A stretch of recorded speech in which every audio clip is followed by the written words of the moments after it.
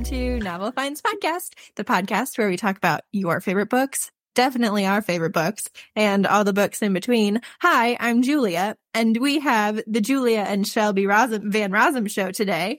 Hi, Shelby, how are you? Great, how are you doing? Oh, I'm so excited because we are about to talk about one of the greatest books of our generation, I'm sure. A Court of... Oh gosh, Wings and Ruin. I almost said A Court of Mist and Fury and was like, nope, we already did that one, but that's also a good book. I always accidentally call it A Court of War and Ruin because it seems like the war book in the series. Oh, it is the war book in the series. I actually almost said Wrath and Ruin because I think that could also work. All good options. Yeah, both start with W's. But yeah, so this is the book we're talking about, the third in the Acowar series, A Court of Wings and Ruin by Sarah J. Maas. And then also later in this episode, we are going to be extending it to the whole SJM universes. So that part will be full of massive spoilers. The beginning will only be full of spoilers for A Court of Wings and Ruin. So we'll let you know when we get there. But without further ado, how are you doing? What have you been up to? What's new? Pretty excellent. Since your listeners last heard from me, I've become a third-year resident. So I graduate in June of next year, and I have my big girl job all lined up. I'm going to be an attending physician in less than a year, which is very exciting. For those of you who don't know what that means, it's in the US, that's like I finished all of my medical school training. I'm now in charge of other people. I don't have to have somebody looking over my shoulder. If you watch Grey's Anatomy, you understand what that is. So it's very exciting, very close. Lots of senioritis going on. And then what else happened? Oh, I went to Scotland in May, and that was just beautiful. Highly recommend. And I got engaged, so that was very exciting. Yeah. I was really hoping you were going to mention that. I was like, you got engaged in Scotland. It's not just Scotland. I mean, Scotland is good enough, but the engagement was just the cherry on top. Oh, yeah. No, the photos looked so great. Mm-hmm. And it's so exciting that you are very close to finishing. You will be a doctor. You'll be a doctor. You'll be a full doctor. Mm-hmm. Is that terrifying? No, not yet. I'm sure it will be this time next year when I don't have any like teachers to ask questions to. But right now it's like, okay, I feel confident. I can teach medical students. But then when you're out on your own and you're like, holy man, this is something I've never seen before. What do I do? Right. When you're suddenly like, where's the adult here? Oh, right. I am the adult. It's me. Hi. Oh, man. Yeah. Well, since the listeners last heard from me, it was only a couple of weeks ago, so they kind of basically know what I've been up to. But for you, I moved to England. It's very exciting. I'm excited. I'm doing theater stuff here. And it's been pretty great. So yeah. That's incredible. And reading a ton. Always. Oh my gosh. Oh, I was so excited when I got my library card. It was literally, I like jumped up and down and then checked out 3 books from the library immediately. How does it work in the UK? Is it still free like it would be here? Yeah, it's basically the same thing. Like you just have to have an ID and like a proof of address to kind of verify that you live in the library's district. And then they'll give you a card and it's the same thing. And they have apps too that you can find the book, check it out online, and then it'll come in. Yeah, it's all the same shebang. It's pretty cool. Cool. Yeah. So without further ado, let's get into this book. For the summary, I was just going to read the back of it. Beautiful. Okay, great. It's like, I did not write a summary. The back of it is perfect. All right. Feyre has returned to the Spring Court, determined to gather information on Tamlin's actions and learn what she can about the invading king threatening to bring her land to its knees. But to do so, she must play a deadly game of deceit. One slip could bring doom not only for Feyre, but for everything and everyone she holds dear. As war bears down upon them all, Feyre endeavors to take her place as one of the high fae of the land, balancing her struggle to master her powers, both magical and political, and her love for her court and family. Amidst these struggles, Farah and Rhysand must decide whom to trust among the cunning and lethal High Lords and hunt for allies in unexpected places. In this thrilling third book in the Court of Thorns and Roses series, the fate of Farah's world is at stake as armies grapple for power over the one thing that could destroy it. Buckle up, folks. Yes! Oh man, I am buckled in for this roller coaster. Oh, and it is quite a roller coaster. Mm-hmm. As you said, it's the war book. And I mean, it's rough when it starts the first 80 pages in the Spring Court because, you know, the end of the second book is just agonizing and you're heartbroken. I was heartbroken. And then she's back in the Spring Court at the beginning of it. It's just why? But we know why. It's this really interesting parallel to A Court of Mist and Fury because in Acowar, she starts in the Spring Court after Under the Mountain, so after this big thing. But in A Court of Mist and Fury, she's suffering from crazy PTSD and she's smothered by Tamlin. And now she's back in the court, same people. But they don't know that she knows who she is. She has done massive things. She's trained and she's there to be devious and to be a little spy and to bring the court down. And I love it.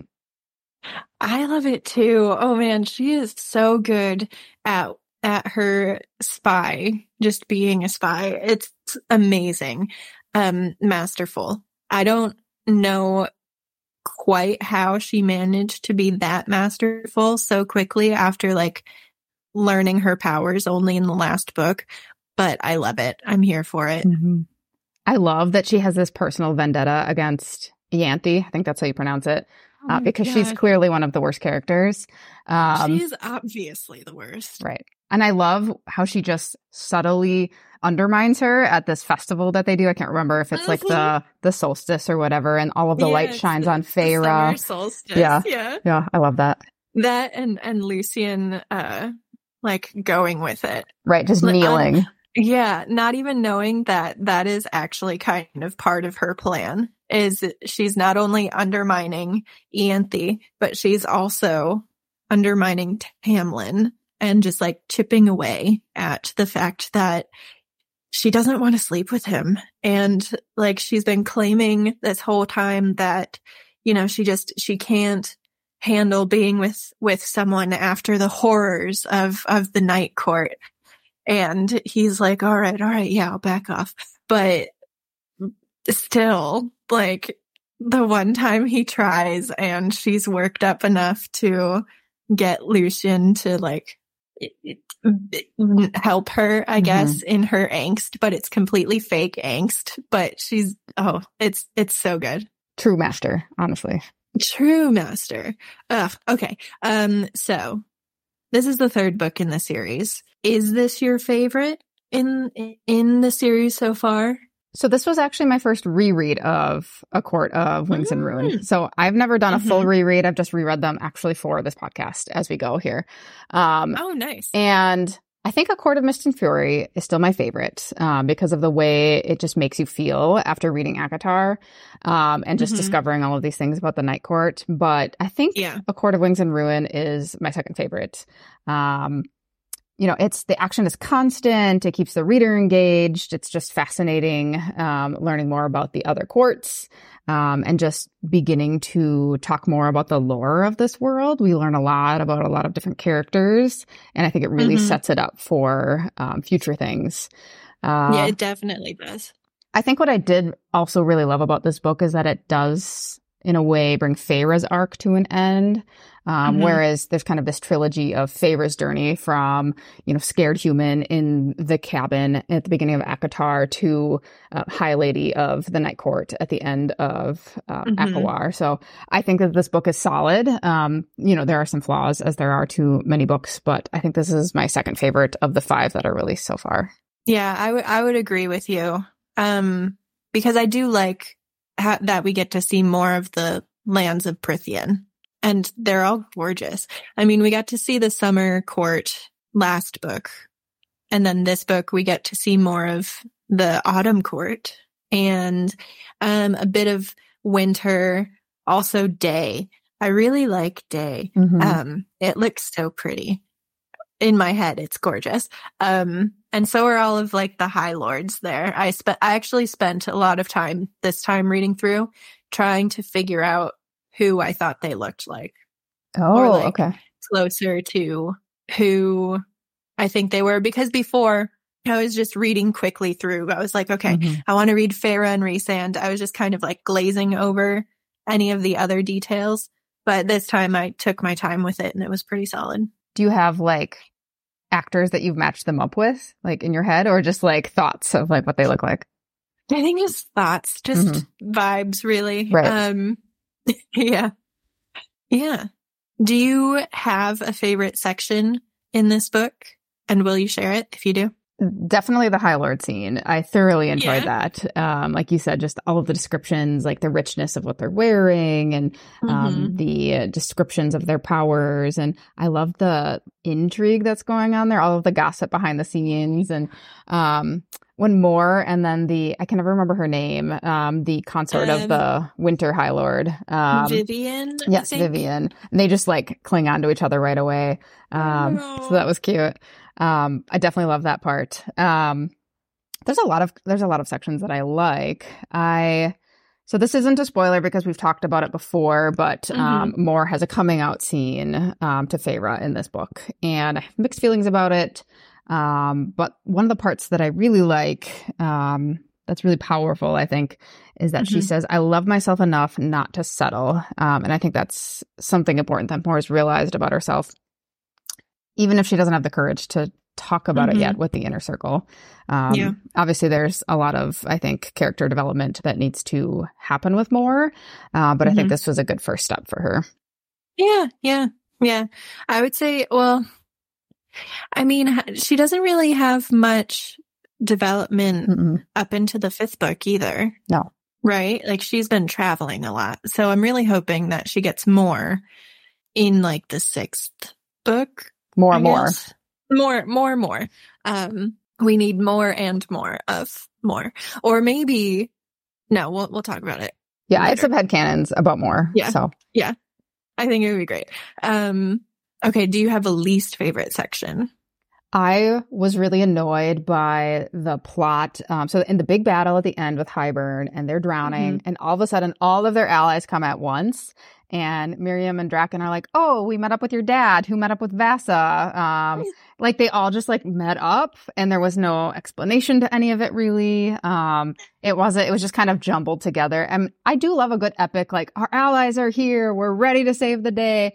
But I think it was a bit contrived. I also don't really think that it was in character for the Archeron's father to build these ships, like build an army, like cross the ocean. I mean, it's a nice sentiment. It really is, but nothing in his character has ever led us to believe that he was capable of that. People could change, right? But it seemed a bit out of character without seeing any of that development. I think it would have been interesting to see a scene or a couple of chapters where Lucian finds Vasa. He helps, with that, with her prison, or somehow gets her out, has a deal with her captor, and then shows, how they meet up with Feyre's father. Maybe there's some development there, just so we could buy into that plot line a little bit more. Yeah, it feels underdeveloped to me. My only thing I think about that is we do get a couple of glimpses, I think, earlier on where he was a bit more like proud and big before he became poor. Right. Like when he had it all, he actually did have the confidence. But then he lost it all and it was super depressed. And so I don't know, maybe getting his bounty back helped with that. I don't know. It is hard because we don't get to see that. We really only were in Feyre's head for most of this, sometimes Rhysand, but not, I think only in like the beginning. Right. But I mean, we are basically in Rhysand's head because Feyre is in Rhysand's head. So that's helpful that we kind of get both of them mostly. Right. Yeah. I also didn't like the death of the Suriel. I mean, there were some other deaths, obviously, but I love the Suriel. He had great tea, or she, or they. I think it was a good character. I get why they incorporated the death there. Like it seemed meaningful, but that was a hard moment. It was hard, that, and it felt like when Dobby dies in Harry Potter is like, you are killing a beloved magical creature.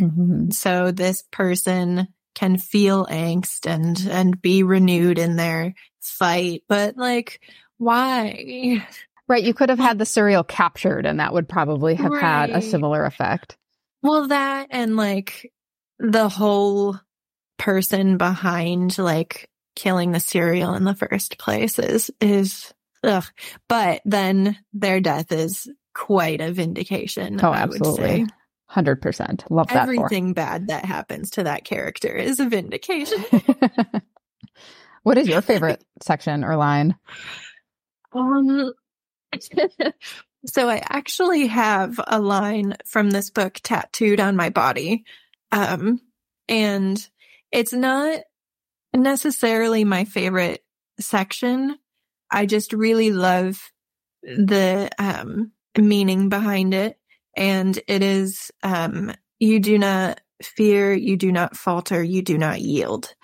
And Rhysand is saying that to Feyre as she and Asriel are going to go save Elaine from she just got kidnapped, just like yanked out of their war camp. And it's not necessarily that that's my favorite part. I just love that Rhysand knew that she was going to do it with or without his blessing, because I mean, she doesn't need it. She's the High Lady.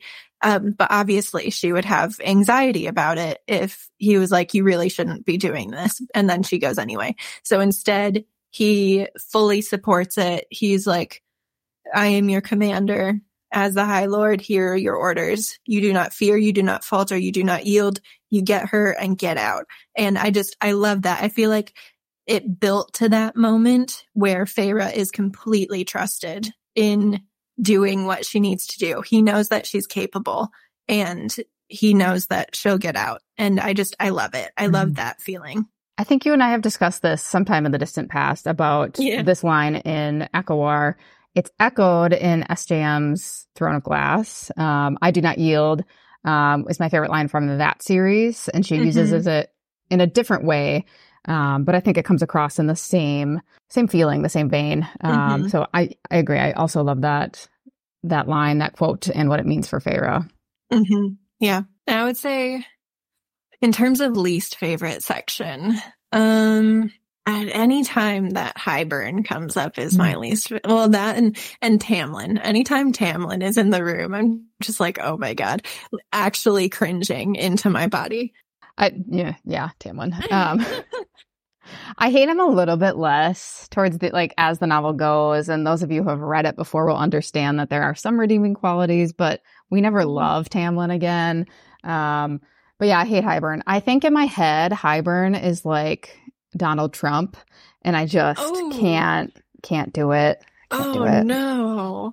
Well, now I'm not going to be able to reread this without that. But Hybern's more intelligent than that, so maybe that's not a good. But somebody that you just can't handle. You just can't. You just can't. He's so slimy. He's such an oily character. Yeah. Oh, and the twins. I hated the twins. Yeah. I just didn't like how brutal they were. Right. Like it was, but again, I mean, it happens within the first 100 pages. They do die. Their deaths are a vindication. Also, I really love that Feyre and Lucien send the Naga after them. I think that's so funny. Like, it doesn't kill them or anything. They just it's basically like a fly. It's just a bothersome thing that they've done to the twins. And Tamlin is like rolling his eyes. He's like, why did you? Lucien, yeah. Feyre's like, okay, I have an idea. And Lucien's just like, all right, bet. I got this. Exactly. He's like trying to make up for all of the shit that he didn't do in the second book. Now he's like, okay, great. We're here. Right. I like Lucian a lot better in the third book. Absolutely. I mean, I loved Lucian in the first book, so I'm glad he has a bit of a redemption arc and we don't hate him the way that we hate Tamlin.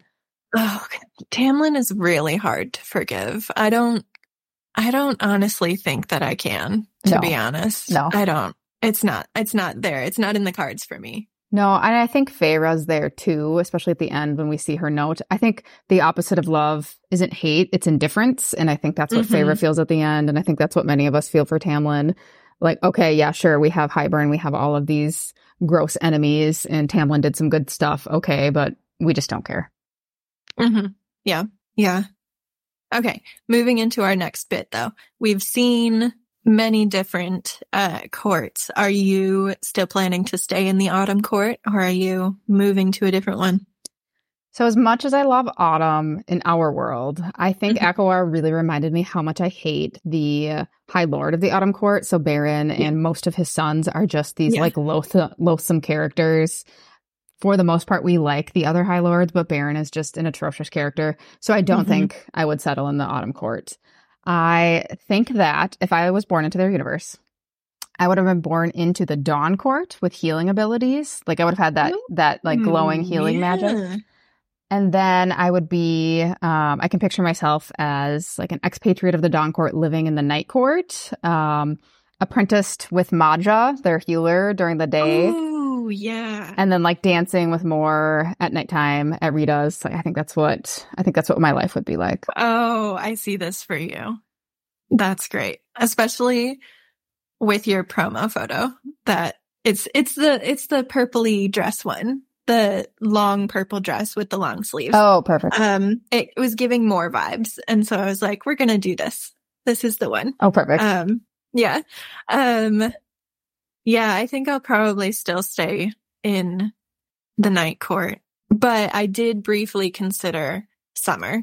Okay. Even though it was ravaged, I really like the idea of beaches. Fair. I think I would never go to the Summer Court. I don't like beaches. I don't like sand. I would want to visit the Day Court, especially with all of their libraries. So I think like Maja and I could take some day trips to the Day Court. But yeah, never Summer. Fair enough. Yeah. I mean, the one thing that it has its downfall is that it's not like ever sweater weather in the Summer Court, which is why I think sticking with the Night Court is better, and then visiting to go to the beach would be great. Fair enough. Yeah. Or the Winter Court. I mean, the Winter Court, we haven't actually seen inside of it yet, and I hope we do at some point. Same with the Day Court. I think it's Dawn Court that we see, and then Day Court is Hellion's court, and we haven't seen his. So then it would be Dawn. Yeah. So I would really like to see inside those courts and just like see what the lifestyles look like. Yeah. Book 6. We're gonna get there. I hope so. Maybe. There were a ton of new characters brought in though in book 3. Do you have a new favorite? Of the or just like someone to add to the favorites? Right. I think of the characters, I thought of this as like which of the new characters was your favorite. And I think Hellion is definitely mine. So he is the High Lord of the Day Court. He seems really like right when you meet him, you're like, oh my God, what a dick. But then almost immediately after the meeting with the High Lords, he comes in and he knows Rhysand. This is definitely a front, just like Rhysand puts on. So I really like him. He's on good terms with Rhysand and his courts. And he's obviously attractive. His court sounds interesting. He's just this like fabulous bisexual spellbreaker. And what more could you want? Yeah. I actually, for him, I did picture Idris Elba. Ah, okay. Because I thought that would be cool. Yeah, I could see that. I think he has the swagger for it. Oh yeah. Yeah. I would say my favorite is probably Vivian, just because I mean she and Mor were so like quick to gossip and stuff, and I just loved that Mor had a friend. And then I also love that Vivian held her own. Like when Amarantha had everyone under the mountain, Vivian was keeping the Winter Court safe, which was, I think, amazing.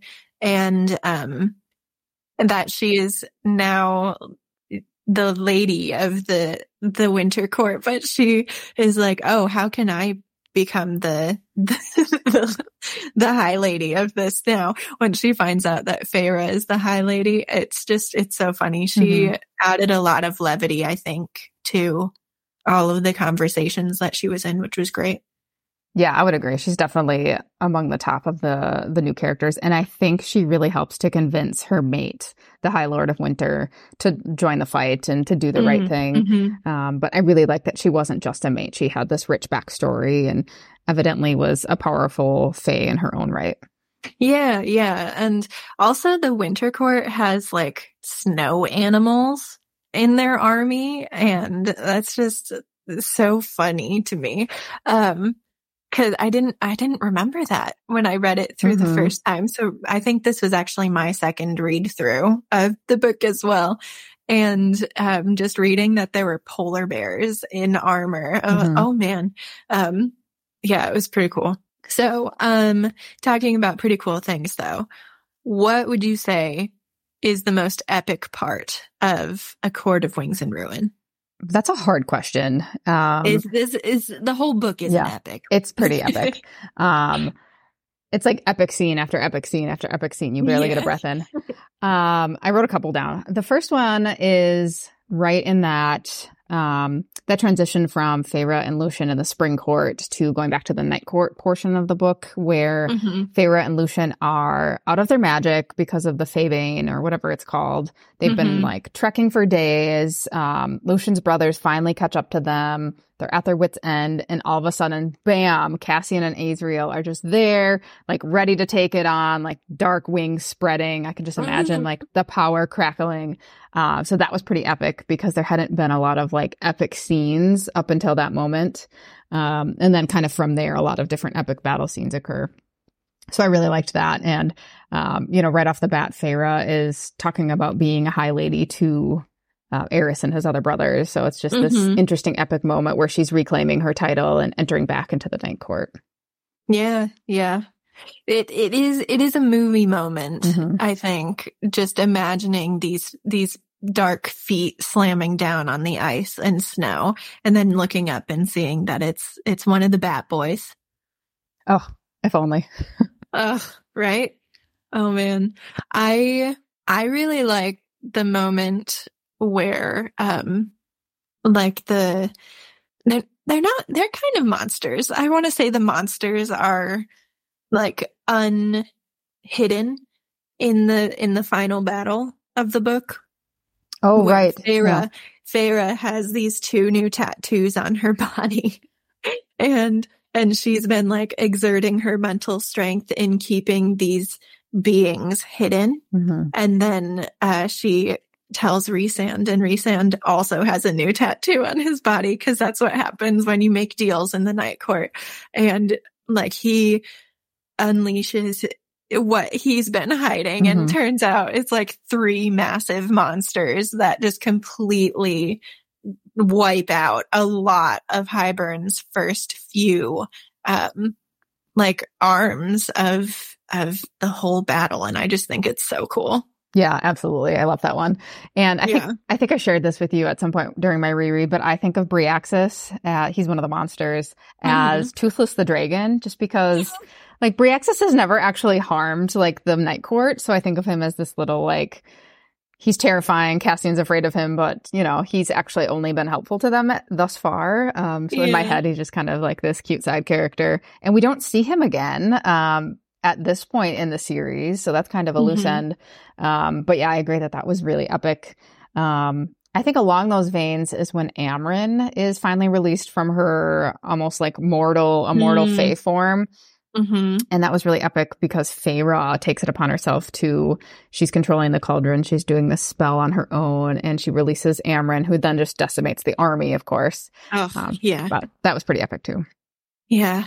Amren, that's a rough spot, because it is kind of a betrayal, but it's not at the same time. And it's so rough, but I love that Rhysand is able to bring her back, and she isn't like completely in this incorporeal, like man-eater form. She goes back to being Amryn, which is great because there's a lot of death in this book.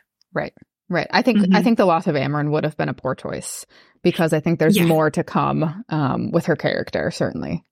Definitely. Well, speaking of which, do you have any headcanons or theories about Acowar? Yes.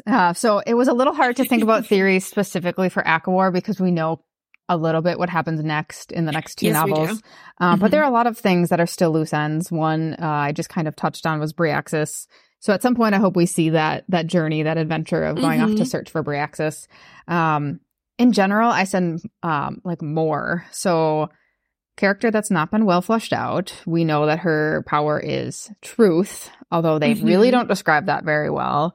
In the next few books, we read that she's frequently off. She has new land with horses. Like, what is she even doing?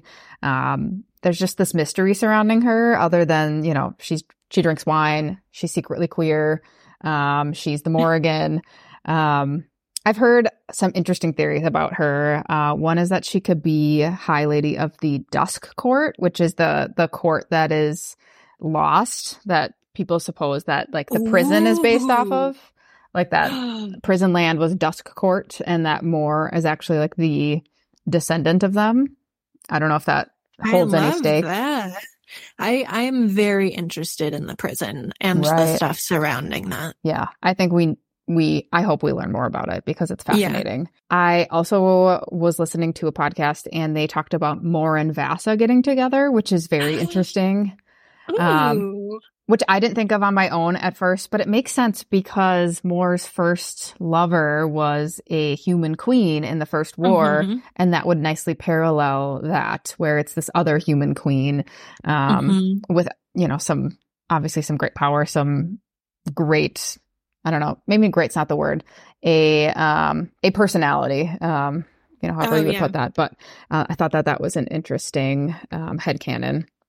And then I even saw, so for those of you who have read the Throne of Glass series, there's a set of characters that are witches in that book. And Moor seems to parallel some of the witches. So they're called Cochrane witches. They wear red. And Moor always wears red. What else did I write down that she seems to like parallel them? Oh, that's true. I don't remember what else I wrote down, and then I think it was something about the way her power is described. That seems like she could be a witch. I don't know. That one may be a little bit vague, but I think that Moor has a lot of mysteries in store for us. Yeah. Well, maybe the sixth Acowar will be Moor and Elaine, because I think it was mostly Nesta and Cassian in Silver Flames. Was Azriel? I've only read Silver Flames once. No, I think Azriel has a bonus chapter, but that's really it. Okay. Yeah. So we definitely need more from Azriel as well, but I think I'm just more intrigued by Moor because she is so mysterious. This is true. Oh man. I really like the Dusk Court. I think that is fascinating because I completely forgot that was actually also a time of day that should have been part of Prithian. Right. I also mention Dusk at all? I don't think so. And I think a lot of these theories came out, we're going to talk about this later, but when Crescent City came out, I think Dusk Court started being this like theory that was just like ruminating around and maybe had something to do with the Starborn in Crescent City. That's not really a spoiler. I don't know. It could be fascinating. Yeah. I also think that based on this book, Draken and Miriam would be something interesting to learn more about. So not necessarily like a specific headcanon, but I think that there would be more to come. So they're off on their like safe island and they have these items of power there, like the cauldron and their other items. So I feel like they need to come back around at some point in the story. Yeah. It could almost be like its own novella. Right. Or SJM could just like write all of these different books about a day in the life of these characters. Right. Or even a prologue, like if we could actually have the story of the Great War instead of just these flashbacks from characters, that would be definitely would be something I would read. Yeah. Oh, that would be epic. That would be epic. Okay. All right. Is there anything else we want to talk about in regards to Acowar? Do you have any theories?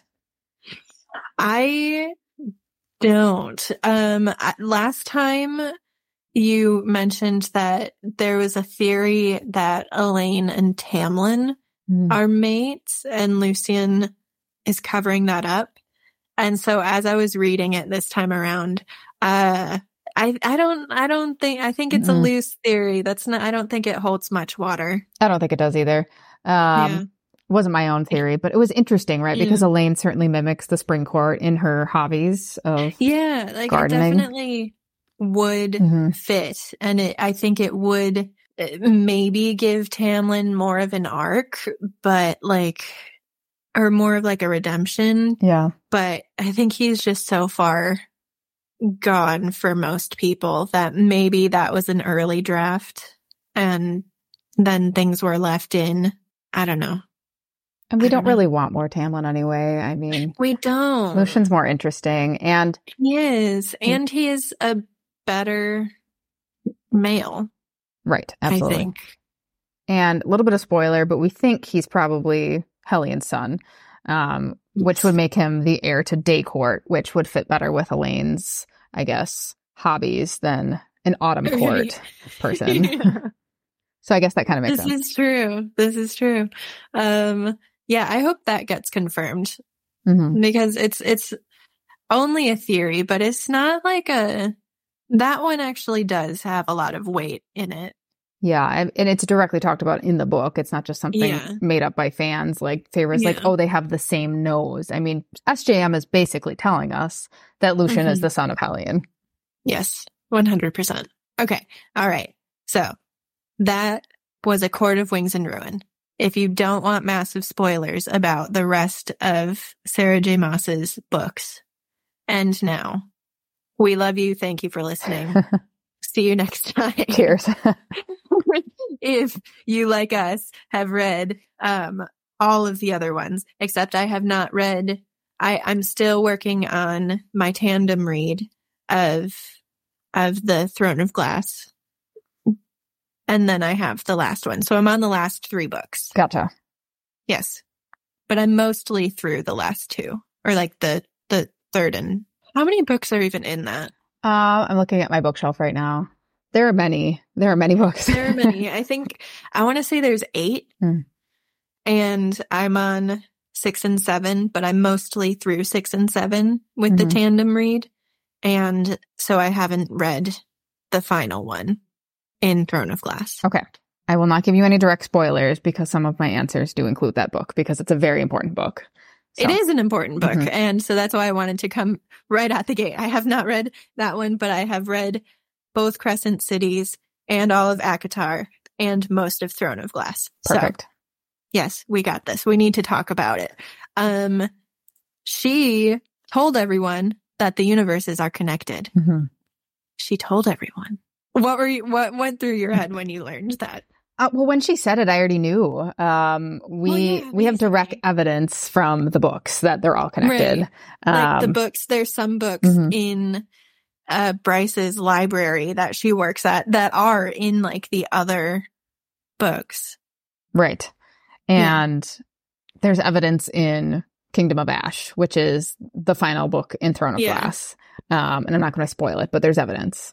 And then in Crescent City too, there's evidence that 100%. You know, it's pretty obvious. So I wasn't surprised. I think that snippet of her interview was interesting because now it shows it's not just going to be these loose associations we're seeing in these novels. It's, oh no, I'm bringing them together. This is a multiverse Avengers situation. Get ready. Well, that, and she also recently was like, oh, is Throne of Glass over? Is it over? I don't know. Is it? And we're like, Sarah, you can't do that. Like, stop. Tell us if it's over or not. But it's not. It's never over. No, it's not. No. I mean, even Throne of Glass can be over, but we can bring those characters to Crescent City and the ACOTAR world because those books are not finished. They're not over. Yes, 100%. Okay. So, Throne of Glass, Crescent City, ACOTAR. I think They all have different eras going on. They're all slightly different time frames. I think Acowar and Throne of Glass are probably the closest together if they were running on the same timeline, but different universes. Crescent City is way ahead. You know, just I think it's ahead because it is so urban. It's a city. It has technology that it uses. They have phones and stuff, and they don't really use that in the other two series. What do you think about that? I propose that they're on the same timeline. I do understand that theory because of Crescent City's advance, and I could definitely still see that being the case. We have evidence that Throne of Glass, Kingdom of Ash, the final novel, takes place around the same time as A Court of Silver Flames. There's evidence in that book that would support that. You'll see it when you come to it. Okay. So we see that they're probably in different universes, but running around the same timeline, as you suggested. And they seem to fit a little bit more with the style of the time. Yeah. Crescent City does seem more urban, does seem more advanced, but there's some interesting evidence, I think, that talks about why they might be on the same timeline. So I think it's in A Court of Silver Flames, Amren's talking about these powerful items that were made by the cauldron, and some of them are these swords. So one of the swords is, Amren says, no one has been able to create a magic sword in more than 10,000 years. The last one made, the great blade Gwydion, vanished around the time the last of the trove went missing. And now we know that Bryce, who is the main character of Crescent City, has Gwydion. So when the High Fae from Prythian were taken away by the Asteri to the Crescent City world, somehow that sword came with them. So I think that their culture, their civilization broke off from Prythian thousands and thousands of years ago. So that supports that they're on the same timeline. So then, I mean, is it then like Bryce's father is probably brothers with Baron or something? Yeah, maybe. Or like very distant relatives. Right. I don't know. They both have red hair and they're both assholes. So right, exactly. That just makes me think that they're related. Right. And we see at the end of Acowar that Rhys looks a lot like Rune, who is Bryce's brother. So we know that they're related somehow. Yeah. Yeah. I don't know. Okay, it could go either way. Yeah. They're all running at similar time frames. I think so. Just different. You think different planets or completely different universes? It feels like universes, based on the descriptions we have in Kingdom of Ash. And I think in Crescent City, a little bit of how the travel happens. But I could see it going either way. I mean, does it really matter if they're different universes? Maybe, maybe not. You know, a planet without space travel is equivalent to a different universe. So basically, that's true. Yeah. I think universes based on what we see in Kingdom of Ash. That and the end of Crescent City too. Right. Yeah. But who knows? SJM knows. We do not know. We can theorize, though. This is all mostly theoretical. We might know more in a couple of months. I think January comes out. So, oh my gosh. Yeah, it comes out January 30th. I am so pumped for it. But also I'm really annoyed that there are so many different chapters, like different extra bonus chapters. Oh, right. At so many different stores. I usually just pick Barnes & Noble. I'm a Barnes & Noble loyalist, and then I just like find a PDF online of the other ones, but it is annoying. Yeah, the only one that I'm really interested in is the Walmart one, but I also don't want to shop at Walmart. Right. Do you even have a Walmart where you are? Not in England, no. No, I didn't think so. No, but I could get my family to go to Walmart. Fair enough. I was just picturing this Walmart smack dab next to this beautiful cathedral, and it just didn't compute in my head. I could picture a Target, but not a Walmart. They don't have Target here. Oh, really? Yeah, but they have Taco Bell. Priorities, England. There's a Taco Bell and a McDonald's, and I actually recently went to a place called Yankee Land. Keeping it classy. It was actually pretty good. Yeah. I'm not gonna lie. It was definitely like odd Americana like posters on the wall. Mm-hmm. Like lots of Marilyn Monroe, one Audrey Hepburn, one busty woman on a motorcycle, and it was an odd choice. America. Busty women on motorcycles. Yeah. If only. But the food tasted good. That's good. So that was all right. Can't complain. Okay, yes. Back to Rune and Reese, though. How do you think they're related? I can't remember the names of all of the sisters in Crescent City, but there are these sisters that are like brought through the portal and have children with like the princes of hell, I think. I could be misremembering this. But I think somehow it must be a direct ancestor that one stayed on like in Prithian and the other went through this portal. And I mean, it's interesting that they look so much alike if it's this same timeline situation where, you know, the direct ancestor for both was like thousands of years ago. So that would be kind of interesting that they would still look so alike, but it's magical world, so who knows? So I don't know exactly how they're related, but clearly they are. Do you have a better explanation for it? I really don't. I was hoping you had an explanation because I'm so curious. I need to know, and I don't. I guess the characters from Hell, because there are specific princes of Hell in all three series, and I guess Rhysand is one of them at this point. Right. That would be the easiest connection because, I mean, if we're connecting all of the universes, Throne of Glass has it, Crescent City has it, Acowar doesn't really, but we have the Night Court. Right. So it's interesting. I would like to know more. There's definitely a connection. She wouldn't have set it up like that if there wasn't a connection. We just don't know what it is yet. I don't think it's clear yet. Well, that and like the language barrier. Oh, right. Is something that I found really interesting because I'm pretty sure the language that they're speaking in Acowar is like a really, really old ancient language in Bryce's Crescent City. Right, because they break off at 15,000 years and Prithian develops or stays the same. And over in Crescent City with all of these different species, they develop this, I guess, new dialect of the language. I completely forgot about that piece. So that's fascinating.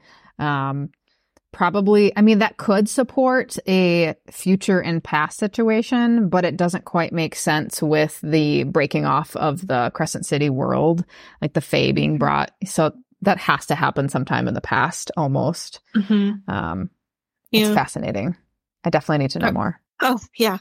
What do you think is going to happen in the third book, House of Flame and Shadow? Right. I don't know. I think we're going to learn more about the heritage. I mean, we have to.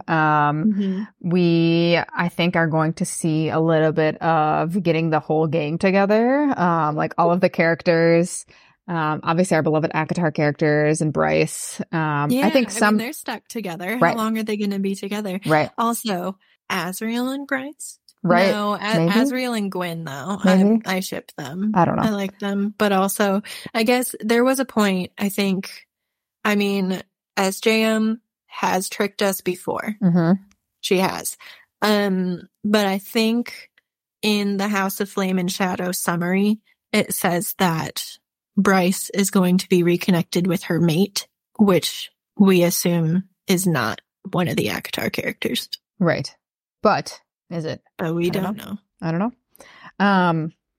I feel like somehow, because we know the Acowar gang is great at like, all right, here's our plan. This is what we're going to do. Let's, you know, I think somehow they're going to find a way back to Midgard, the Crescent City world, to try to help Bryce in some way. And I could see, I think this would be very on point for Throne of Glass characterization. It's just these two kind of, the Crescent City, the Acowar gang working together most of the novel.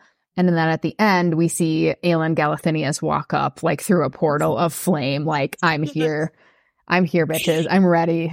Right. She's like, what do you need me for? Let me at them. Rang. Yeah, not again, that situation. But Mm. I think that would be in character for her if it were to go that route where she's bringing everybody together in this book. Yeah, I mean, with Flame, that would make sense. Mm-hmm. And then Shadow, maybe it's Rhysand? As is. Or As is. Oh, yeah. Well, I'm just thinking like Shadow Singer. Right. No, that's a good thought. But also, Lorcan can do that. Mm-hmm. He, I think, is the only character in Throne of Glass, at least that I've encountered, that can jump through space. Right, and I saw interesting theories a while back of somehow Lorcan and Azriel being of a similar descent. Yeah, that's kind of what I was thinking. So it'd be interesting to learn a little bit more of how the Throne of Glass universe is connected to the Akotar universe, if clearly there's also some similarities with the High Fae. Yeah, like they have to be connected. Obviously, we have sort of figured out the Crescent City Akotar connection with them like splitting. Right. So how does Throne of Glass fit in? Right. I don't know. I don't know either. We're going to have a whole episode just dissecting this third book. We can do it with A Court of Frost and Starlight because that's not a very meaty book. It's such a short book. We're going to need to like pad for time. The Christmas special of the Akotar series. Yeah. Like we'll spend 15 minutes talking about the Christmas special and then we will go into all of Crescent City 3. What do you think is the connection between Amren and Fury Axtar? Because Bryce clearly says that they look similar at the end of that book. Well, okay. So Amren said that her father opened a portal and basically she was very curious and she went through. So Amren could, and she's been around forever. She could have just not been the only one that went through the portal. Fury could have also gone through the portal, or like a descendant, or if she really is that old, went with the group that left Prithian 1,500 years ago and has been just living in a different universe doing that. Like maybe they're sisters. That would be kind of cool. I didn't think of that because when Amren goes through the portal, she doesn't look like that. She's this like being, this like angel being with light, and then she picks this fae form to look like. And I think Acowar, A Court of Wings and Ruin, actually, I totally forgot about this piece. But when they are in, I think it's the Dawn Court, the High Lord of the Dawn Court talks about this person called Nuon. She's the one that comes up with the antidote for the Faebane. And he describes her as beautiful, long silken black hair, onyx eyes. And then Feyre compares her appearance to Amren. So maybe like that. And she's from Xian, Xian, which is this other land on the Prithian universe that we don't know much about. So maybe Amren is basing her chosen like mortal fae form on this race of people somehow. And then Fury's actually a descendant of those people. I think there's a couple of different ways they could make this. Well, that or Amren like specifically modeled after Fury. I mean, 1,500 years is not that long, right? In the Fae, because Rhysand is like 500 years old, right? And he is definitely not the oldest one in that universe, right? Like Fury could have started out on Prithian, and Amren had seen her at some point in the very distant past. Fury goes through the portal. So this is why they look the same.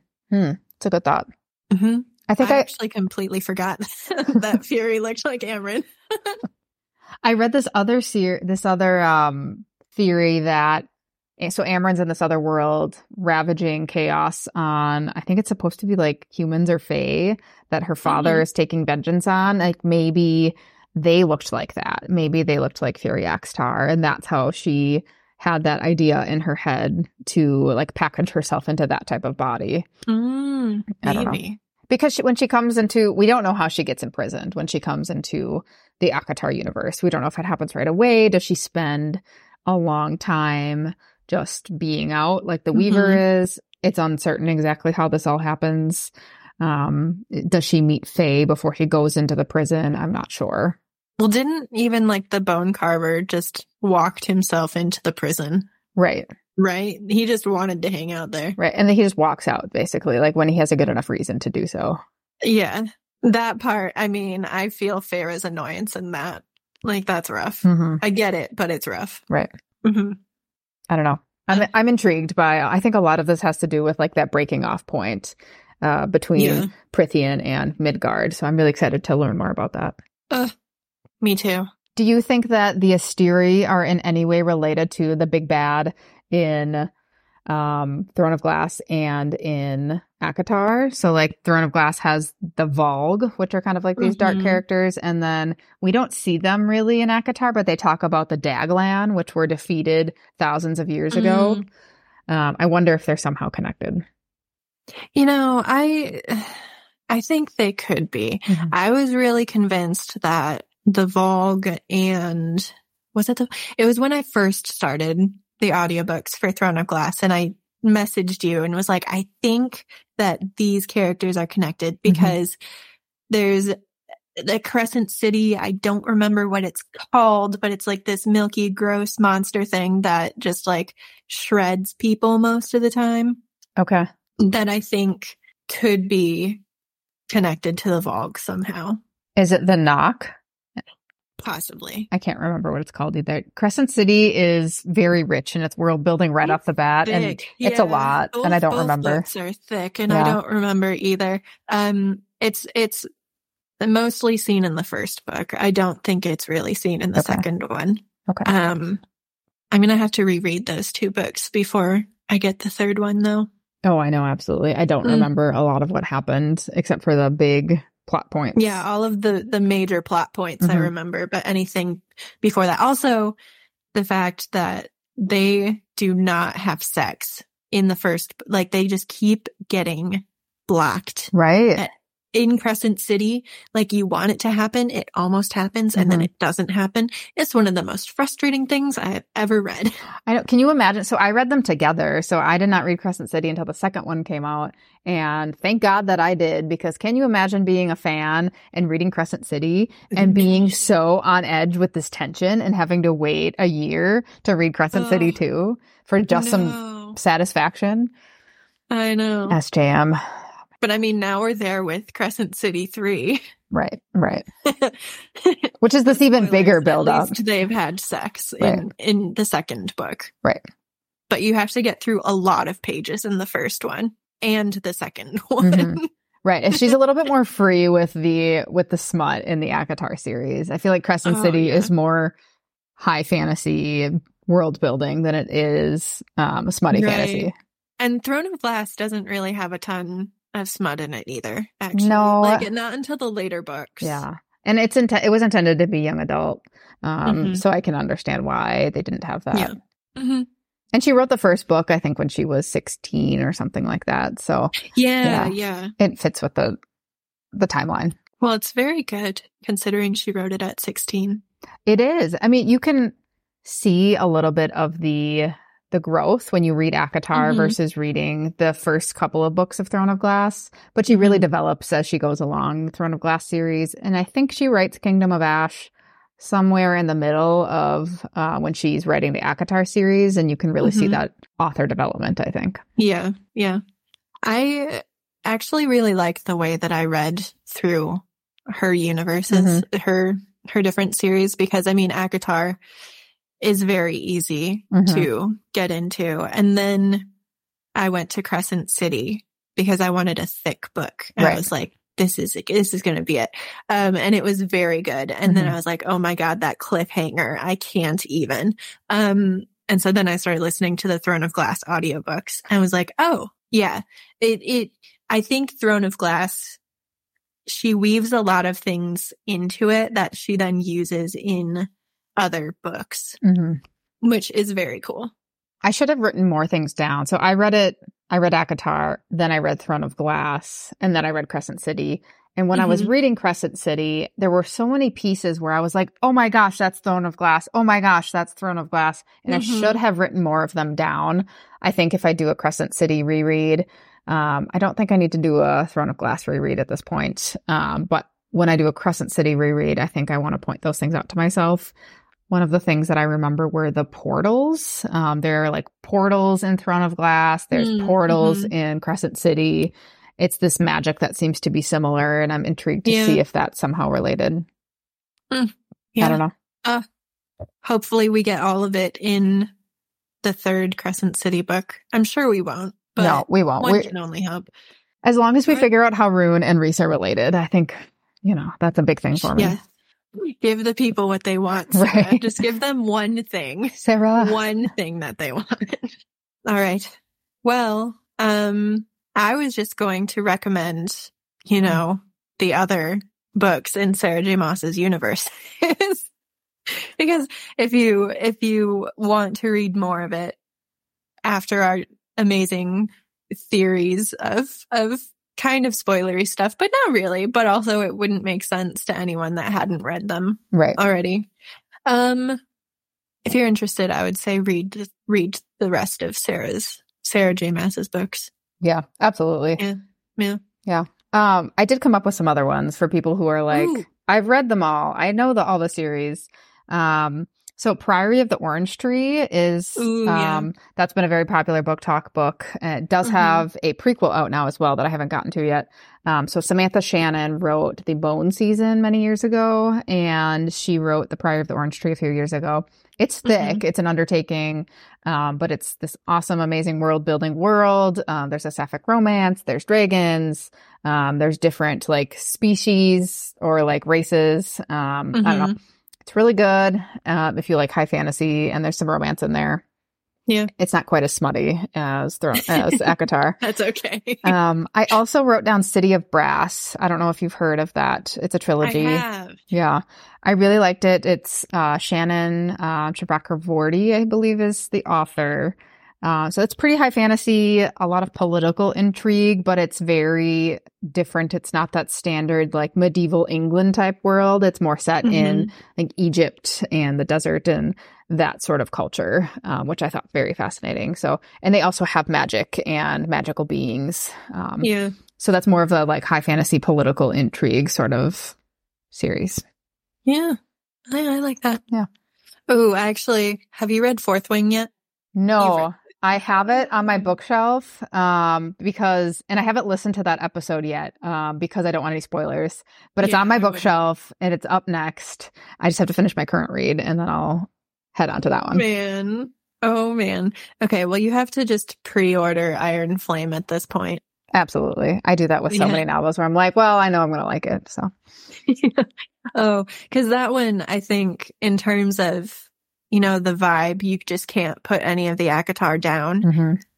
Fourth Wing had that vibe for me where I could not stop reading it, even though like I had to work and there were things I had to prepare for where I was like, okay, I can read for an hour, or like I would do 20 minutes reading and then 20 minutes doing something else. And oh man, it is addictive. It is very addictive. Oh, good. I can't wait. Yeah. All right. Well, is there any final thoughts? I don't think so. Highly recommend the whole series. Highly recommend the whole universe. So please read them so we can theorize with you. Oh my gosh. Please theorize with us. It would be so fun. We could just start a whole Discord group. I don't know. Thank you so much for talking about all of these theories and spoilers and everything, Shelby. I had so much fun. Absolutely. Anytime.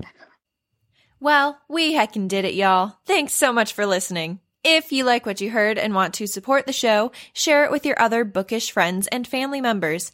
And if your podcast app has ratings, please take a minute to rate and review the show. Thanks again for being a novel friend. We'll see y'all next week. Bye.